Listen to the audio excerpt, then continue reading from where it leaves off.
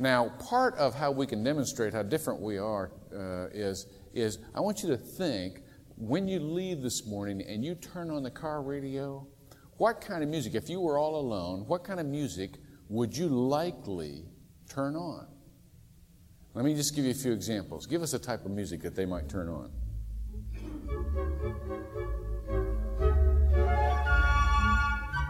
What do you think? Huh? Okay. Now, I want you to be honest here. Wait a minute. How many would turn on classical music? Okay, all right. That's good. All right, 5 or 6. Okay, give us another one.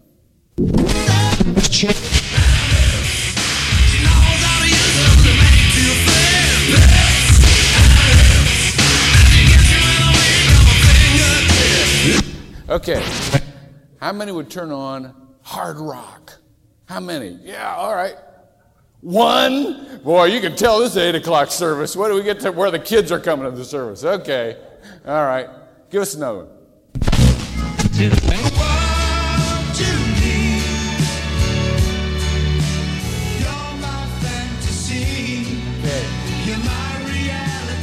How many easy listeners? How many easy listeners?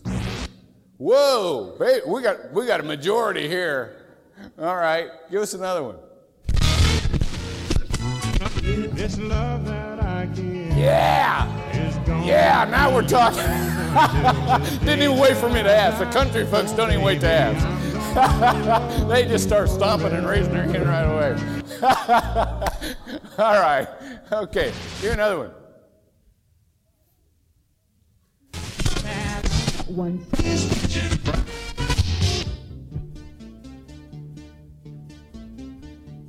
Turn that up a little bit. I'm not sure what this is. So Lloyd says this is electro pop or something. I don't know what this is. How many listen to music like that? No? That one wiped out. Give us another one. One more.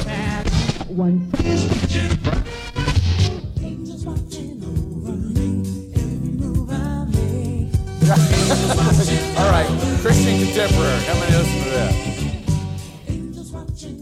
Okay. Let me ask you a question. What kind of music do you think I listen to?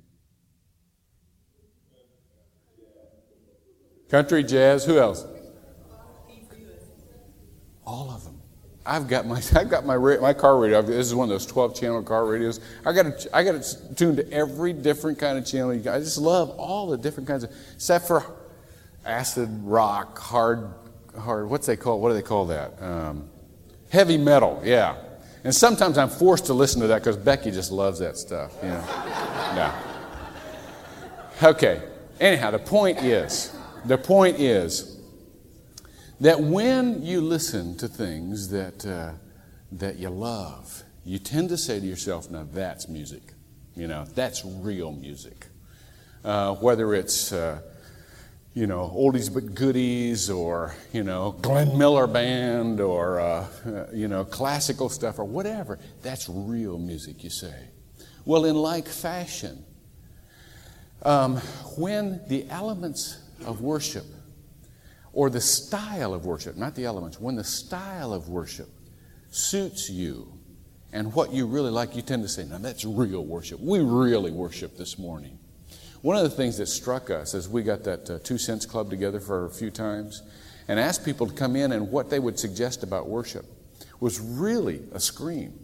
Because people were gathering, and I mean, this is typical Northland. Everybody came in and suggested just the opposite stuff. I mean, people were coming in and say, every song has to be a hymn. We ought to sing a hymn every song because that's the history of our church, and it means it's so meaningful, and it's, not any of this, pop fluff stuff. And then somebody said, "I hate hymns. I want to sing worship. I want to sing scripture songs. I want to sing." And somebody said, "We sing too much anyhow. We ought to be listening to the sermon." No, the sermon ought to be 5 minutes. We ought to be singing all the time. That's what worship is. See, so we had all of these opinions. And what we're talking about there is not what worship is and what worship isn't. We're talking about the style that we like. We're talking about our own Religious affections, Jonathan Edwards wrote a book one time, Religious Affections, what really touches our hearts? And that's okay. Something different touches all of our hearts, and we will have a variety, and nobody will get touched all the time here because we do have such a variety. But when it comes to what worship is, there are certain elements that are scriptural that we must realize are not left up to taste. Now, how we approach them may be according to our taste, but these elements are indispensable. If you have your scriptures and you'd like to turn to Exodus chapter 24. In the history of Israel and in the history of the church, there is the development of these elements. And basically, the history of Israel, the development of worship goes from Sinai to the tent, to the tabernacle, to the temple, to the synagogue, and then over into the Christian church. But the elements are pretty much the same, and they are developed and reinterpreted by Jesus, by the life of Jesus Christ. They all point toward the life of Jesus Christ, and they are all reinterpreted by the life of Jesus Christ. And so therefore, let's just go over briefly what the elements of worship are. Yeah. Then he, this is God, said to Moses, "Come up to the Lord." And say, come up to the temple, come up to the mountain, come up to me, come up to me. Come up to the Lord, you and Aaron and Nadab and Abihu and 70 elders of Israel, and you shall worship at a distance. And Moses alone, however, shall come near to the Lord, but they shall not come near, nor shall the people come up with him. Now, notice here that God is already structuring an order, a leadership pattern here. That's not tremendously important, but it is noticeable that right away God has an order that he is establishing for his own purposes. Then Moses came and recounted to the people all the words of the Lord and all the ordinances. And all the people answered with one voice and said, "All the words which the Lord has spoken we will do." And Moses wrote down all the words of the Lord, and then he arose early in the morning and built an altar at the foot of the mountain with 12 pillars for the 12 tribes of Israel. And he sent young men of the sons of Israel, and they burnt offerings and sacrificed young bulls as peace offerings to the Lord. And Moses took half the blood and put it in basins, and the other half he sprinkled on the altar. And then he took the book of the covenant, and he read it in the hearing of the people, and they said, "All that the Lord has spoken we will do, and we will be obedient." And so Moses took the blood and sprinkled it on the people, and said, "Behold the blood of the covenant," which is now our communion, you see. "Behold the blood of the covenant, which the Lord has made with you in accordance with all these words." Now, if you were going to pick out 4 or 5 elements, here's probably what you should notice. First thing you should notice is you don't go to worship. God calls us to worship. There's a much different... You're not here because ultimately you desired and you initiated the move to come to God. The whole reason all of us are here is because God has called us. God has put something in our spirit to draw us. And therefore, it is God that convenes worship, not man. The second thing I want you to notice is how important it is to hear the words of God twice in this single passage. In the original, the origin of a solid worship tradition experience down through the years, twice it says, "And Moses read the words of the Lord and said the words of the Lord." So Scripture and preaching from Scripture has a centrality. There have been some of you who have been acquainted with traditions that say, well, first we have a sermon and then we worship. No. Hearing God is worship. That is part of what we give to God. Hearing His Word is worship. You can't divide that experience and say, well, when I'm singing and when my spirit is open, then I'm worshiping, but when I'm hearing the sermon, then I'm operating with my mind. Don't divide that experience. It was not so, ever. The third element that I want you to notice is that there is a definite commitment from the people. There is a participation from all the people. No matter how close or far they feel, all of the people say, and we will obey, and we will follow, and we will do. Now listen, all of the offerings, all of the confessions, all of the prayers of the people, all of the elements that I have listed for you in your bulletin was part of the commitment of the people, part of them saying, and we will do all that God has said. And so therefore, if we come in here and we do not commit ourselves, if we come in and we listen and we leave, we have not worshiped. I don't care how many songs we've sung. I don't care how many words we've tossed up. If there is no commitment, if there is no obedience, we have not worshiped.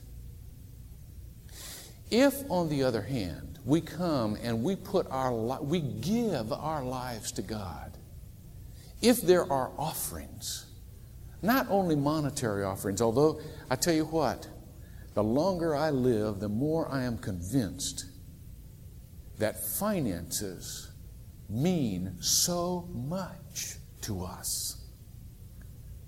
And therefore they mean so much to God. Where a man's treasure is, there will his heart be also. I am firmly convinced that following what God has said for our finances is absolutely critical to the life of our spirit, as well as to the operation of the financial blessings that we have in this world. And to tell you anything else would be a lie.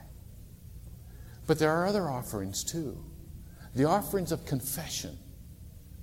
The offerings of commitment to do what you know God wants you to do. The offerings of forgiving someone. The offerings of reconciling with someone. The peace offerings. The fellowship offerings.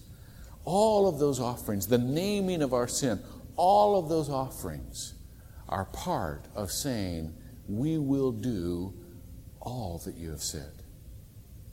And so therefore, God not only convenes us and God not only speaks to us, but we speak back to God.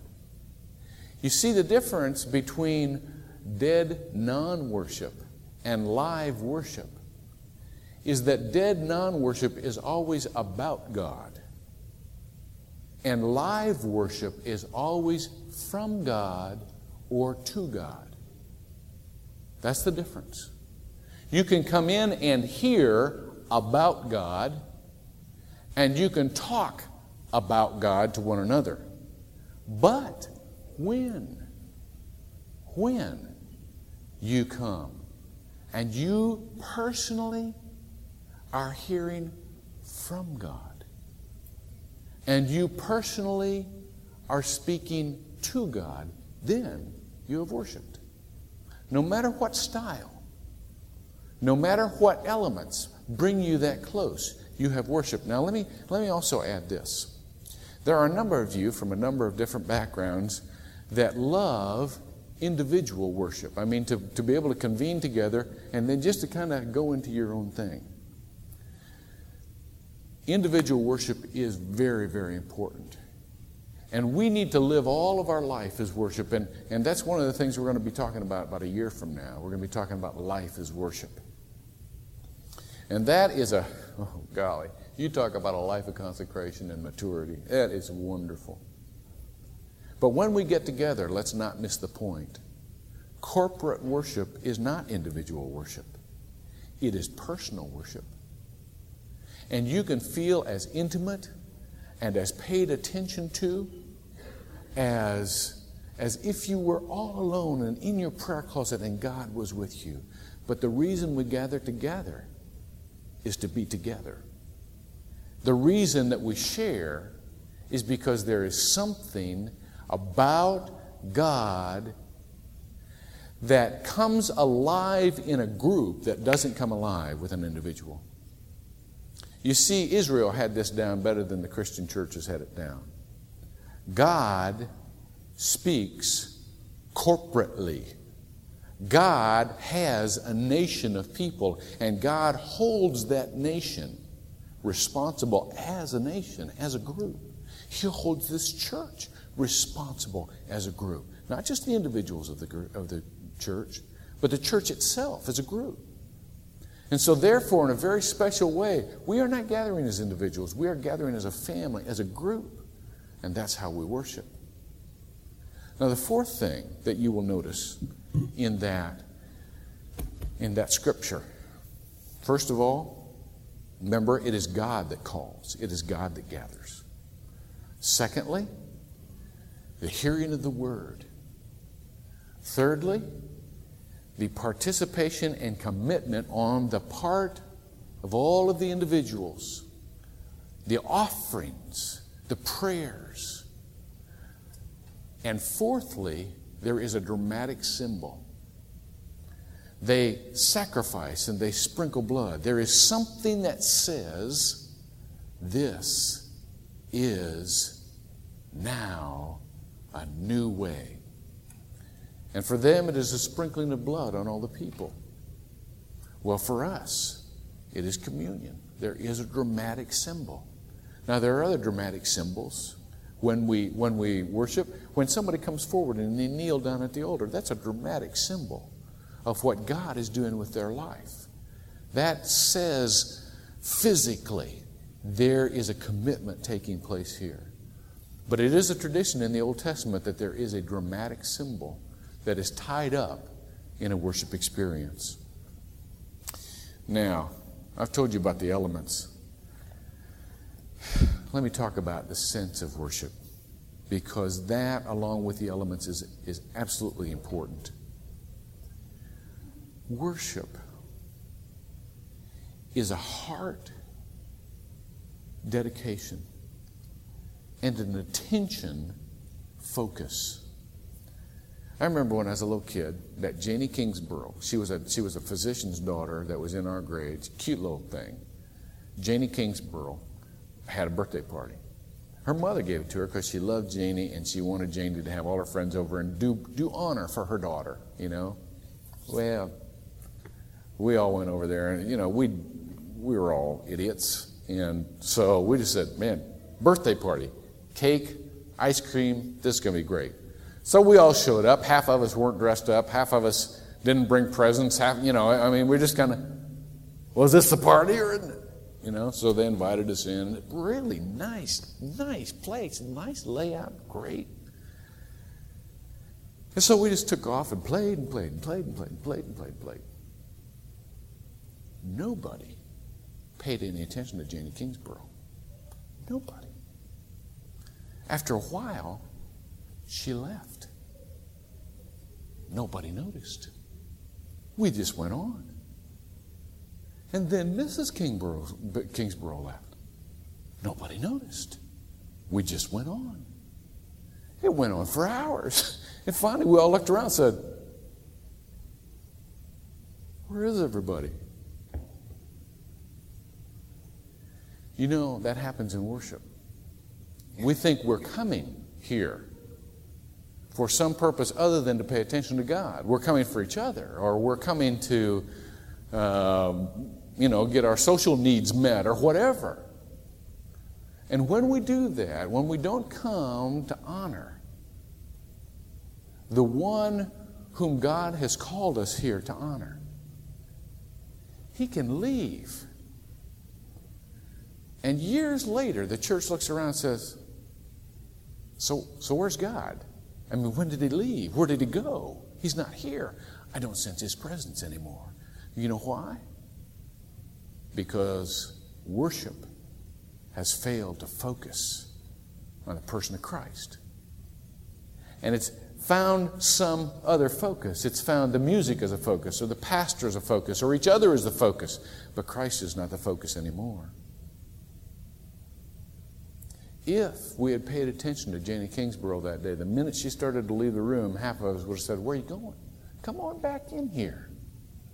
And we would have talked with her. In like manner, if the Lord Jesus ever leaves this place, I hope that half of us are alert enough to say, whoa, where are you going? I'm sorry, we weren't paying attention to you. Come on back in here. Don't leave us. Take not thy Holy Spirit from me, David cried. That's important. We can tend to get distracted. We're like babies, you know. Did you ever hold a little baby?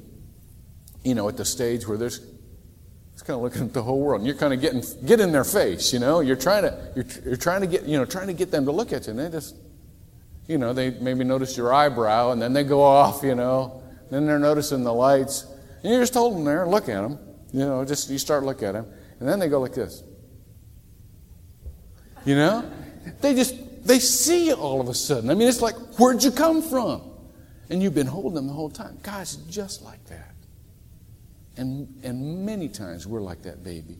We come in here, we're thinking of everything. We're thinking of the kinds of weeks that we had. We're thinking of what we need to do. We're thinking of what somebody said to us. We're just looking all around, and God's trying to get in our face, you know. But then, just sometimes it hits us. God, you're here. And he's been here all the time. That's worship. That's worship. Would you pray with me?